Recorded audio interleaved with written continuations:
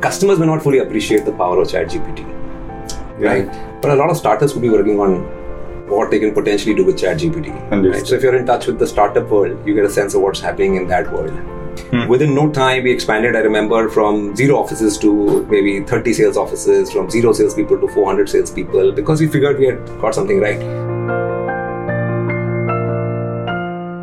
Hi everyone, and welcome to another episode of Chat Masala. Super excited to have with us Hitesh Oberoi, who is the co-promoter, MD, and CEO of InfoEdge, which is responsible for so many household brands that you may know about. Naukri.com, Jeevan Sati, 99 Acres, and many others. We're going to have a fantastic discussion on tech, entrepreneurship, and some life. Yeah, thank you so much for joining us. Thank you for having me, Hitesh. Alrighty, so we'd love to start off. Before IIT and IIM and all the companies, what were you like as a teenager, and what were some of the activities that shaped you and built a lot of the skills that you have today? So Rahul, I was born in a middle class family, grew up in West Delhi. Luckily for me, my father got me into one of the best schools in Delhi at that time, St. Columbus. So in school, I got exposed to all kinds of kids. There were some very smart kids, some kids who were very good at sports, some who were very good at academics, some who were into music and quizzing and debating. We had all types. And we also had some kids from the economically not so well-off families, because this was a Christian missionary school, and they had sort of, they wanted to sort of encourage these kids as well. So life was very simple in those days. We used to go to school, come back. I wanted to do well academically, so I used to study quite a bit. And we didn't have too many other things to do at that time. There were no computers. There was no internet. There were no video games. So evenings were mostly. Are these things you would do if you were a teenager now? Of course. I mean, life today is very different. Back then, I remember we had the Asian Games in '82 in India, and that's when we got a color TV in our house. 82. Okay. 82, and then after that we got a VCR. So we could watch what we could high-tech movies. VCRs, yeah. Right, but evenings were basically spent with friends. So for 2 hours every day, I would go out in the evenings and play a game of football or cricket, and then hang out with friends and chat about a lot of things. So it was a lot of work and a lot of fun, and with friends and a lot of play. That's how it was in those days. No, but I think that's very interesting, because there's a lot of research into unstructured time, and that's something that kids don't always get these days. But perhaps, would you say that during those play sessions, you developed a lot of the leadership, teamwork skills that you use today? Is there a connection there, perhaps? No, absolutely. See, because I think I used to look forward to that time. I remember I used to come home from school, but both my parents were working. So I was pretty much on my own. And, I used to look forward to the clock striking 5 p.m. because that's when I would go out and we would... But you were so self-disciplined. Okay, you would finish your homework and only at 5 go out? Yeah, because it used to be hot.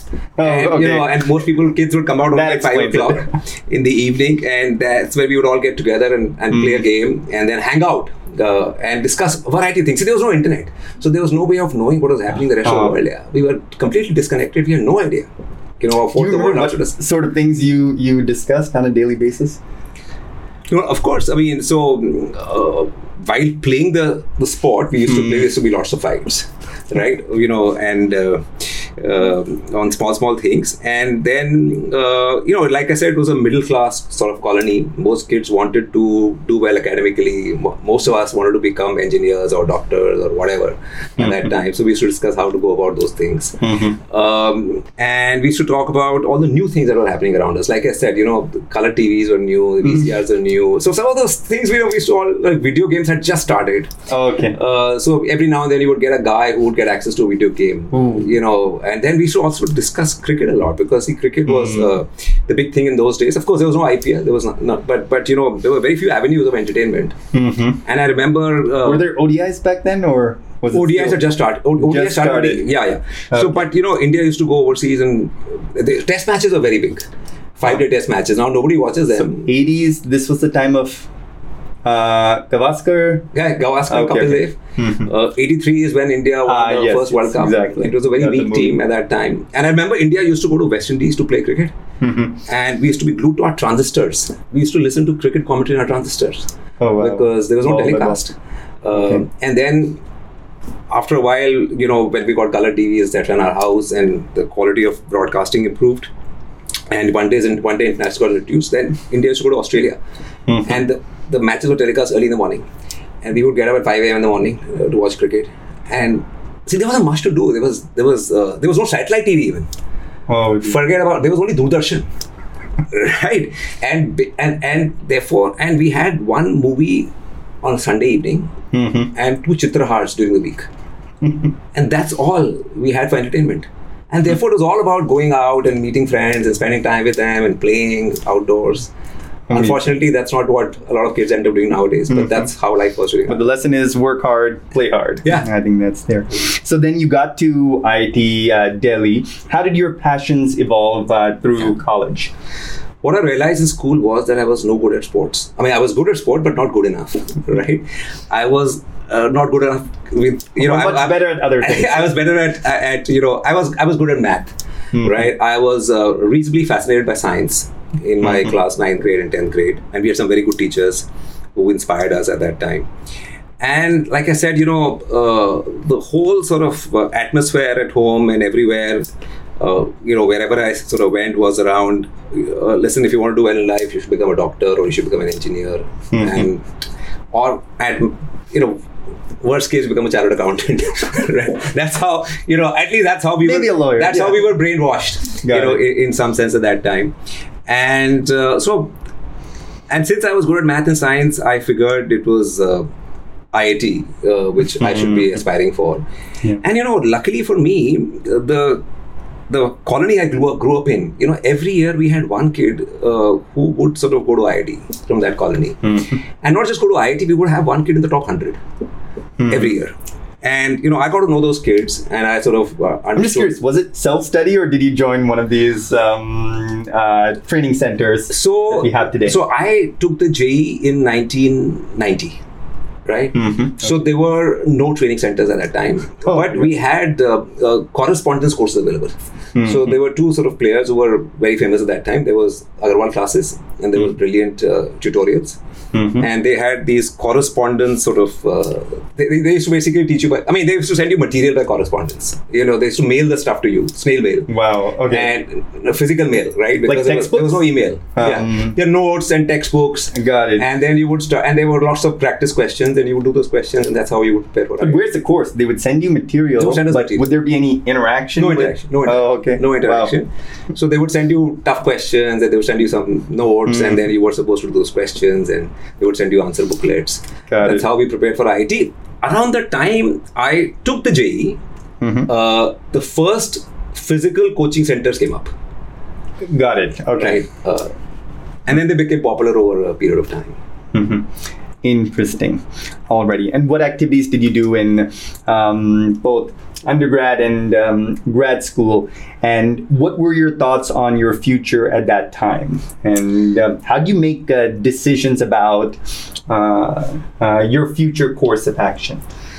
So, I made it to IIT. I did very well in the JEE. I got into computer science, which was supposed to be the sort of, the stream to get into those days. Though I was not particularly excited about computer science because I had dabbled in computers in school in my class 9 and 10th grade. And while I liked computers, the idea of, sitting in front of a computer and programming for long hours didn't really appeal to me. But it was, so for some reason I wanted to sort of, I was a hardware buff, I wanted to sort of build things, right? But because I got a very good rank, people pushed me to take computer science, which is what I ended up doing. Nothing has changed. At IIT. And, but let me tell you, see, for me, IIT was very hard actually. I made it to IIT, but it was a tough time. I took my time settling down. The computer science sort of branch is very competitive. And IIT is all about relative grading. Right, and it was a very competitive place and very hard place. And for the first time, I was staying away from home because even though luckily I was in Delhi, so I could go home on weekends. Got it. But I had a tough time, so I didn't have to get too much time to think about too many things at IIT because I was a little stressed out. And but towards the end, I realized, a lot of the kids in computer science would, even at that time, went overseas for their masters. Right? They used to get scholarships and then go overseas. Nobody could afford a foreign education. They couldn't afford to pay for it themselves, but they would get these scholarships in the not so well-known universities. Some of the best ones made it to the best-known universities, but others also made it to some universities overseas. And I realized during my 4 years, that somewhere in the middle, I realized that computer science was not going to be, but you couldn't change your stream at IIT. You had to, because I had chosen computer science, I had to major in computer science. There weren't too many options, and so I graduated in computer science. But towards the end of, I decided to sort of pursue a career in management, and then I took the CAT, and then I made. Did you go straight from IIT to IIM? Straight from IIT to, and back in those days there weren't too many opportunities actually. Also in India, so India was just opening up. This is '94. TCS and Wipro had just started hiring. Indian IT services companies are beginning to happen. So most kids who graduated from IIT, even at that time, they either went overseas, or they did an MBA, or they applied for civil services. Did you consider going abroad, and if so, why did you decide to? I did. I did consider going abroad for a while, but I decided against it because of two reasons. One, I just felt I should be in India. Right? And two, like I said, I didn't see myself pursuing... Follow your heart, intuition. I didn't see myself pursuing a career in computer science. Right? And so, it was not the done thing to get into management courses overseas at that time, because I think that required you to have some experience and, work experience. So nobody used to apply for a management program overseas. People used to apply for a master's in computer science. So I didn't want to pursue that, and I wanted to stay in India. And then I heard about, and then I came across a few people who, a bunch of people, like I said, in their fourth year at IIT used to start preparing for IIM and CAT. And so I said, maybe this is what I want to do here. Maybe this is what I meant for.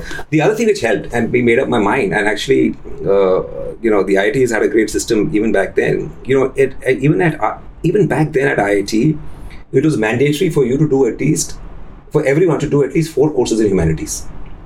Oh wow! Right, and because I decided at some point in time not to pursue engineering as a career, I did 8 of them, not 4 of them. Right?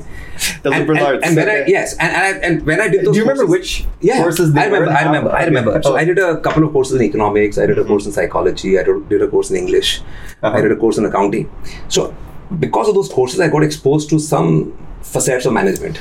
Okay. And that's why I decided, maybe this is what I'm meant for. This is what I should be doing. Achha. So that's how I switched. So I think the lesson is kind of really explore different domains, because you never know what resonates with you. Yeah. Okay. So you found that. Kind of moving into your professional life, when you were just at the cusp of entering the real world, how do you make decisions regarding? Did you think about which industry would really take off, or did you think more about the brand name of the organization? How did things play out for you? See, again, I want to remind everyone who's watching this that this was the 90s. So there was no internet.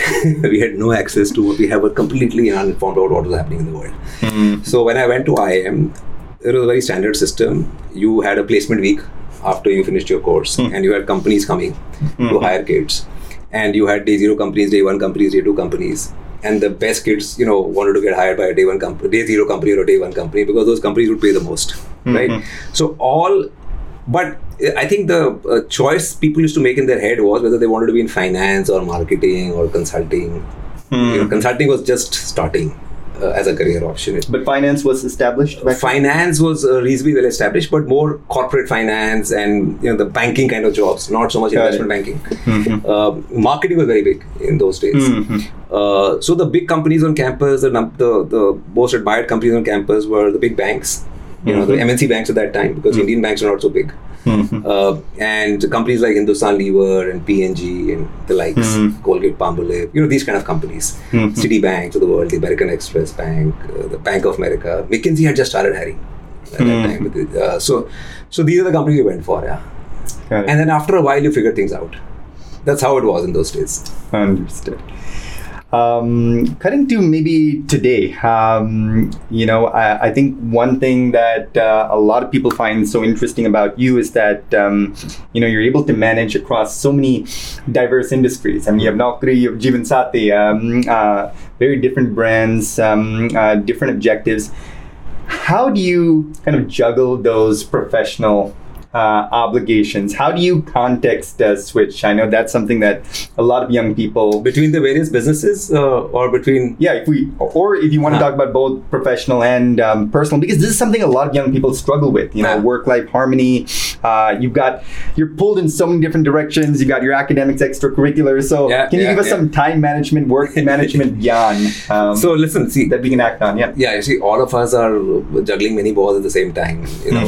So it's work, family, friends, health. Health is something which I realize very late on. But yeah, I mean, and of course now kids have a lot of issues. But in my 40s, in my early 40s, my health started failing me. So I used to get, my asthma came back, which I used to have asthma as a kid. Then it disappeared. Then it came back. I had a lot of back issues. Maybe a lot of the hard work we had to put in the early days of Naukri sort of led to all this. And so you're constantly juggling these balls, and it's a little tricky because you don't realize when you could drop one. And you can drop one of these balls at any point in time.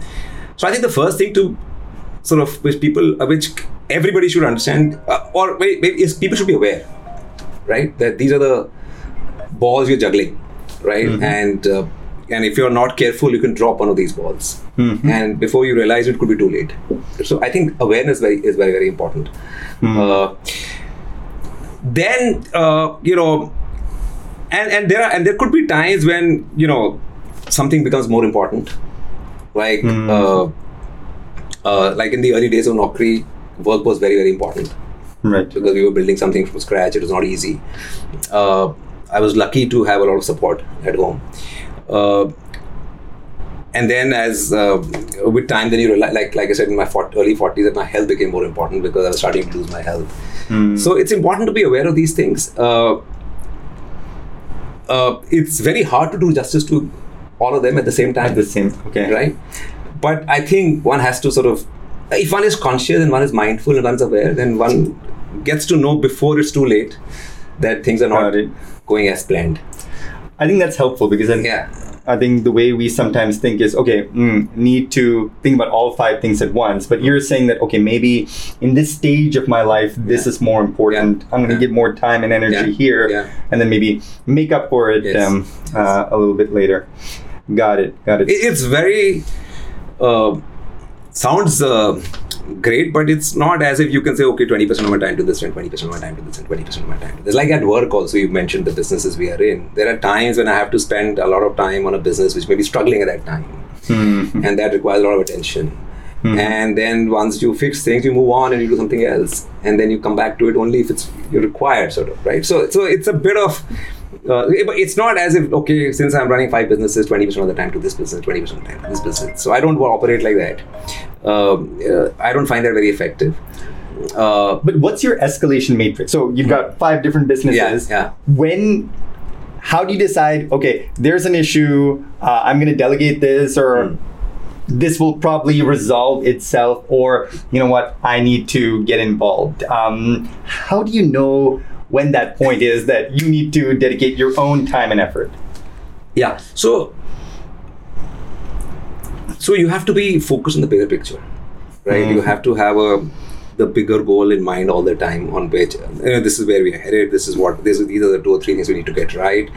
And as long as things are moving in the right direction, it's okay, right? It's okay if it takes 3 more months. It's okay if it moves sideways for a while. But as long as you're moving in the right direction, it's fine.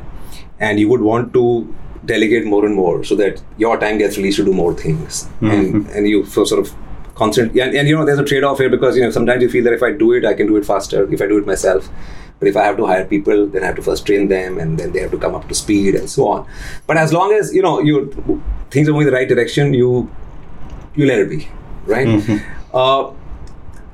You should be able to pick up the signals when things are going south quickly. So you have to sort of be aware of that.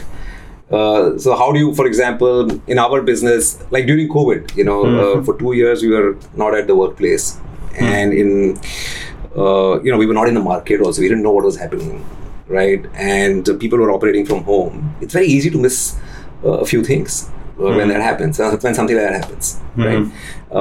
Your competition may move ahead and you may not even get to know. Right? You may, because you're not in the market, you're not looking at data, you're not meeting customers, you're not talking to people, right?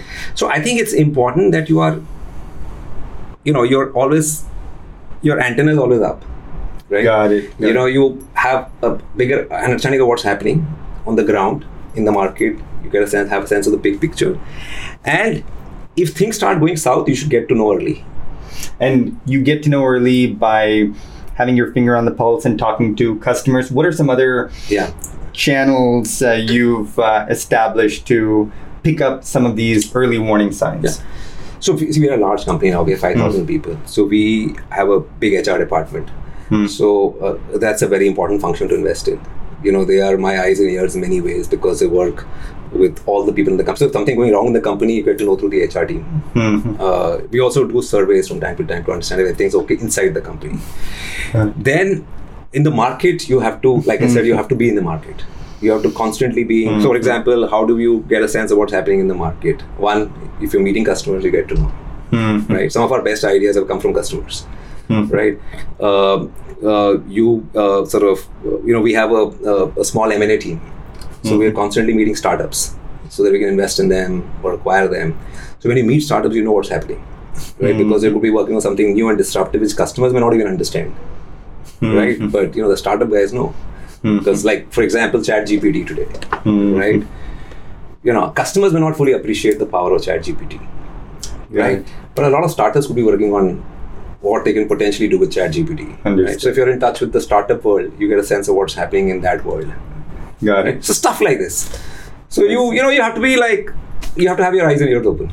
Understood. So even within the organization, with customers, but also startups and others in the space. Lovely. Bring it to young people. So if I know there are a lot of young people who are looking to start their own companies, they want to join the startup world. They've got their own dynamic ideas. What would be some advice you would give to a 22, 25-year-old who really wants to build something that lasts as you have? So I always tell people 3 or 4 things. See, one is there's a lot of people want to start companies and do stuff, but very few end up actually doing, because there's a very big step between sort of, a lot of people want to do stuff, they have ideas and they have lots of ideas, but they never take the first step. And so I think that's a very hard thing to do. So my advice to people who want to start companies is first start. That's because most people don't end up doing that, right? Of course, you may want to get some experience behind your belt. You may want to start at the right time. You want to start when you have a good idea, right? You don't start without an idea, right? So yes, all those things are important, but you have to start, right? Then the other thing I tell people is that you have to understand that it takes time. Right. So if you think you're going to be sort of, because you have a great idea, you'll end up building a company in a couple of years and you'll become rich and famous, that's not going to happen. Right. That happens to maybe 1 in a million people. When you started Naukri, how much time transpired between your starting Naukri? You mentioned that, the early years were tough. So starting and really having that validation from the market, like, oh, this is going to be big. How many years transpired for you? So actually, when we started, the world was very different. Like I said, even when we started, the startup world was also very different. There was not enough funding available. Nobody was doing startups. So we just wanted to build a small business. We were not thinking of building a unicorn at that time. And when we wrote our first business plan for ICICI Ventures, we were doing 3 lakhs a month at that time, and we said we'll do 20 crores in 5 years. And they were like, this is not aggressive enough. And we said, listen, even this is going to be very hard for us to do because this sounds like a lot. And we can't see how we're going to get there, right? And if we get there, we think it'll be a great achievement. So we were not out there to build a unicorn. We were not out there to sort of build a large company. We wanted to build a small, profitable business so that we don't so that we didn't have to go back to working, for another company. That was our goal, and that was our objective at that limited objective at that time. This is so interesting because like what you hear from from a lot of coaches and gurus online is think big,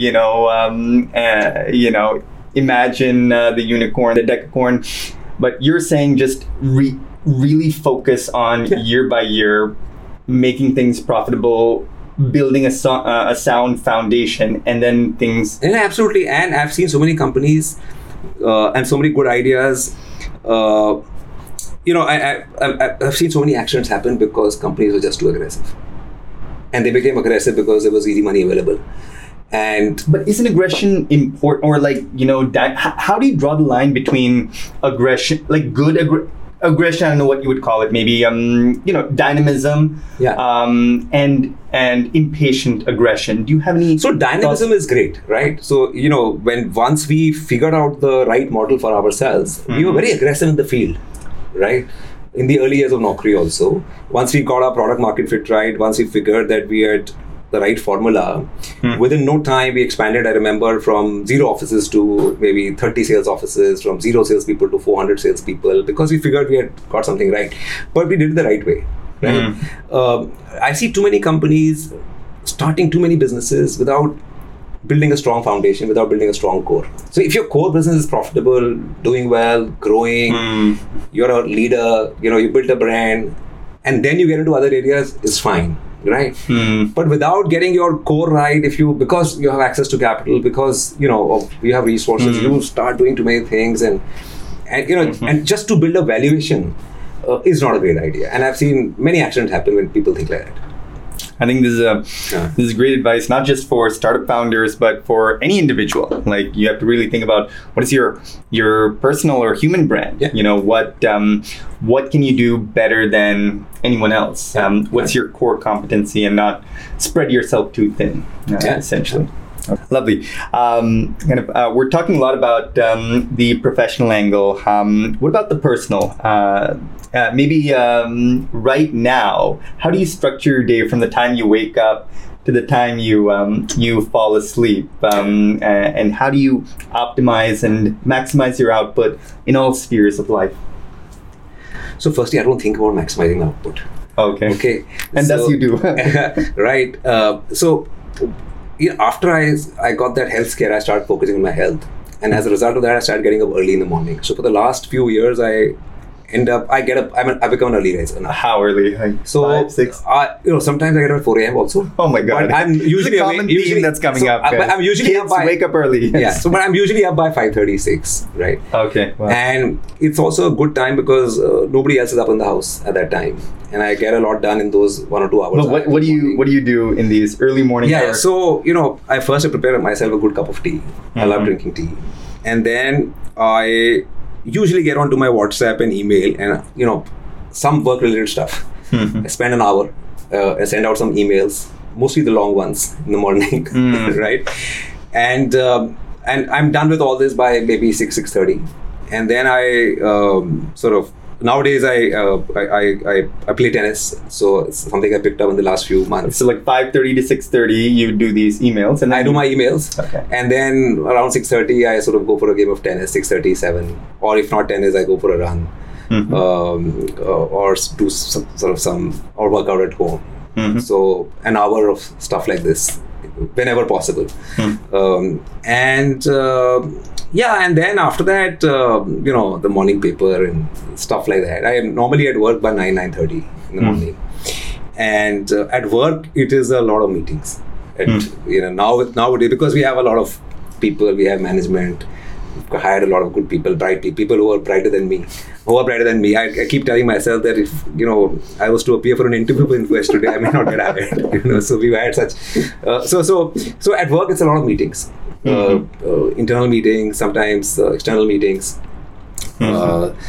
board meetings, stuff like that. I'm also involved in a couple of philanthropic initiatives. Oh, lovely. So, I'm one of the founders and trustees of Ashoka University. I'm a founder and trustee of a new university we're setting up in Mohali called Plaksha University. So I spent some time on Plaksha nowadays because it's new and upcoming. So that takes up some time during the week. And then once I get back home after from work, which is normally quite early, so it's not as if I work 80-hour weeks, right? I'm back by 6:30, 7. Then it's what time with at home. Of course, people at home don't agree.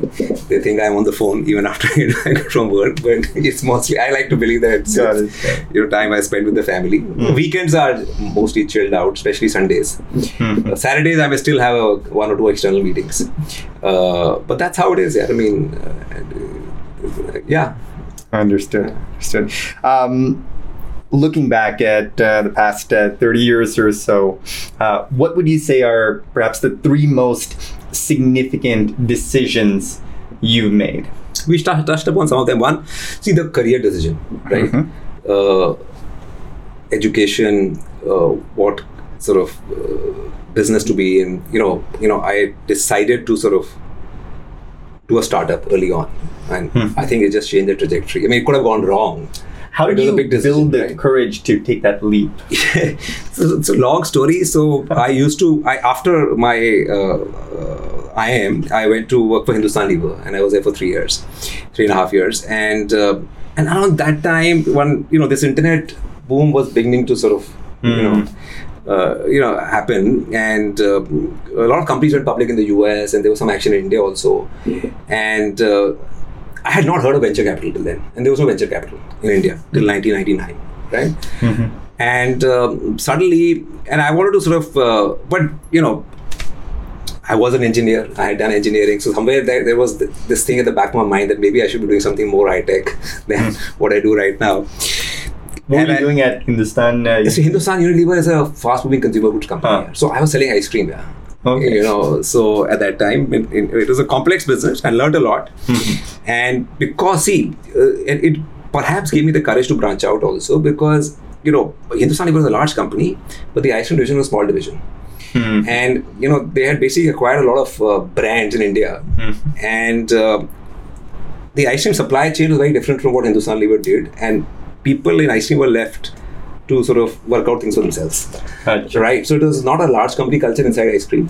It was a very small startup-ish sort of environment. So in a sense, you got some of those startups. Yeah, so I remember because we had acquired a lot of brands, I used to meet a lot of people who used to own those brands. So entrepreneurs, etc. Right? Like we acquired Quality. Quality was a big Indian brand. So the people who build Quality, I used to interact with them as a part of my job, because they still control the manufacturing. So, some of those things, I met a few interesting people. I was back in Delhi. I was looking to do something more high-tech. And then I met an internet entrepreneur at that time who was doing a company, back then. And I got an offer from him, job offer from him. And then that got me thinking.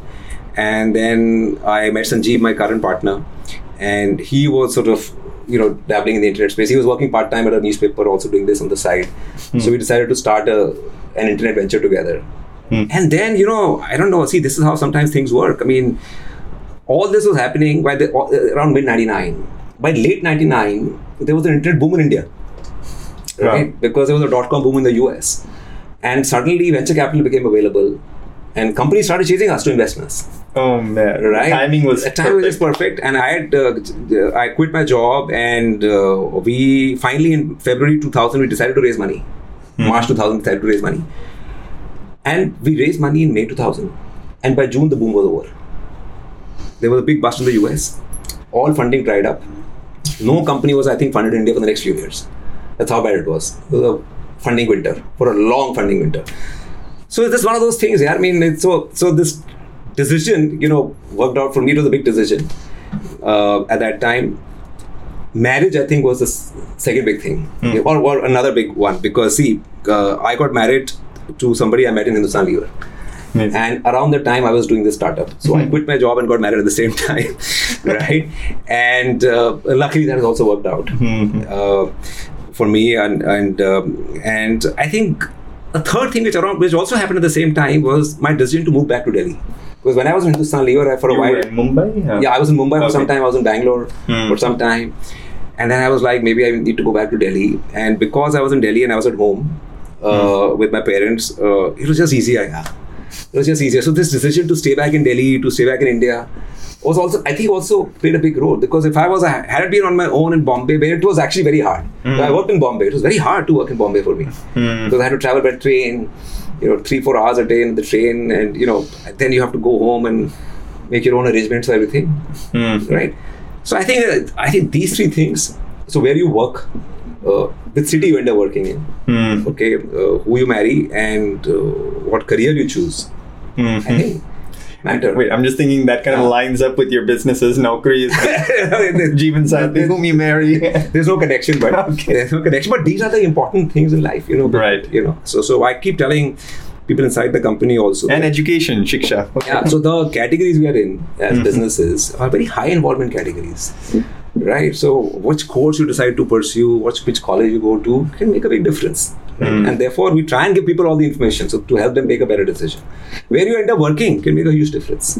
Right? Your first job, your first boss, can leave a huge impression on you. What do you think young people should keep in mind in terms of their first job? What should they do in order to gain the skills you think will be critical in the upcoming decades? So no, I've become a big believer in this whole in this ikigai principle. I don't know if you may have read about. Yes. Right. So I did not believe. I mean, now I believe at least that it is very important for people to do stuff they're good at, and to do stuff they like doing. Right? Because otherwise, it's very hard to sustain for a long time. And life is a marathon. Like I said, nothing gets built in 2 or 3 years. Even if you're in a regular job, it takes 10 years to get somewhere, right? So if you don't like what you do, and if you're not good at it, you will not get too far, right? One reason why I think I gave up computer science, because I saw so many people around me who were better than me, and I was like, maybe I'll never be as good as them, right? I think that, and I think so if you are excited about what you do, if you're passionate about what you do, if you want to learn more and more about what you do because that excites you, you'll go far. So that's the one thing. I think the other thing which people need to keep in mind is they need to be where the future is going to be, not where it was. Right? So, and I think we got lucky because we bet on the internet. And if we had worked with the same kind of passion in the textile industry, for example, I don't think we would have gotten anywhere in life. Right, because we were in the right place at the right time. Internet was beginning to happen. We jumped on, which is part of the ikigai framework. That's circle 3. What makes money now and makes money. You can make money in many places. But I think it's important to bet on what is going to be. I mean, I can say this with hindsight, with the benefit of hindsight. What is going to be? So today, you would rather join an electric vehicle company than a regular automotive manufacturer, what I mean? Because maybe that's where the future is, right? So you would rather work in solar energy or nuclear energy than in fossil fuel. Right? Because that's where the future is likely to be. You would rather work on the digital, and than in sort of. Reminds me of this quote by the best ice hockey player Wayne Gretzky, and he won so many championships, and people asked him, what's your secret? And he says, I escaped to where the puck will be. Not where the puck is right now. He always had that anticipation. Where's it going to be? Yes. And now I think there's a lot of information available, right? Which was not available back then. There are, of course, there's a lot of noise also. And you have to be able to pick up the signals, right? But it's very easy to get confused. But I think in general, you have to acquire the skills of the future, and you have to try and be where the world is going to be a few years from now. Got it. Any other advice you would give to, or maybe another way to ask is, what is it that you know now that you wish you knew when you were 20? So, and not just on a professional level, but even in terms of beliefs and values you've cultivated that you think more young people should imbibe. So, see, when I was 20, I had a very limited view of the world. And I think a lot of youngsters, even today, feel that if they're not doing well at whatever they're doing right now, they don't have a future. I don't think that's true, right? I think the world will give you many opportunities. And so if you're not doing well at something today, it doesn't mean that's the end of the road. It's a rapidly changing world. There are, many more opportunities than there were earlier. So I don't think people should get disheartened and disillusioned if they're not doing well at this point in time, right? You might have taken a wrong call. You might, like I was in the wrong course. Right? That's what I think, at least, right? Then I got it right. Things changed, right? So I think that's something people should understand, that there'll be many opportunities. So don't get too stressed. That's something that has kept coming up. Yeah. and grades matter, but it's not as if they're the only thing that matter, right? So many other things matter as well. And what are some of those other things? So, for example, I'm very fond of telling people this, that the technical skills may get you a job, but they won't get you promoted. So unless and until you acquire the softer skills required to succeed in life, you won't do well in life, right? So I, for example, am a big believer in integrity. So you should honor your commitments. You should be sincere about what you do. You should keep your promises. You should, build relationships, build partnerships. These things matter, right? You need to have good people skills, right, to succeed in life.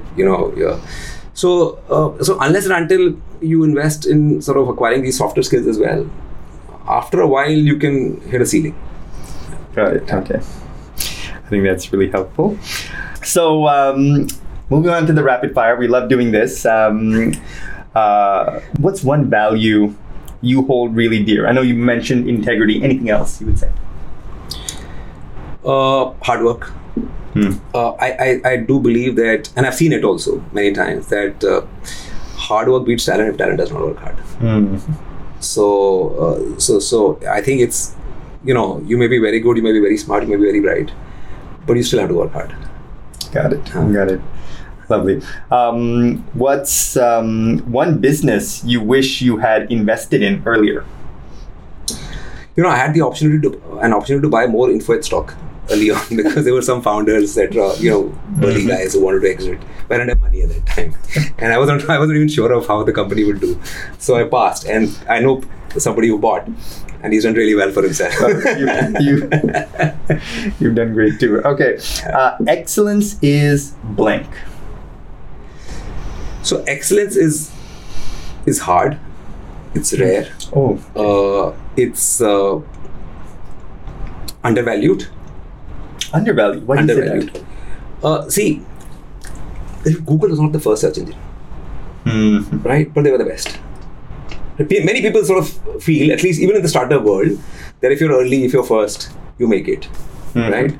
But time and again, I've seen that people who do a better job make it in the long run. I mean, so even Facebook was not the first social networking platform. Apple was not the first phone company, right? But they were just, they were just too good at whatever they did.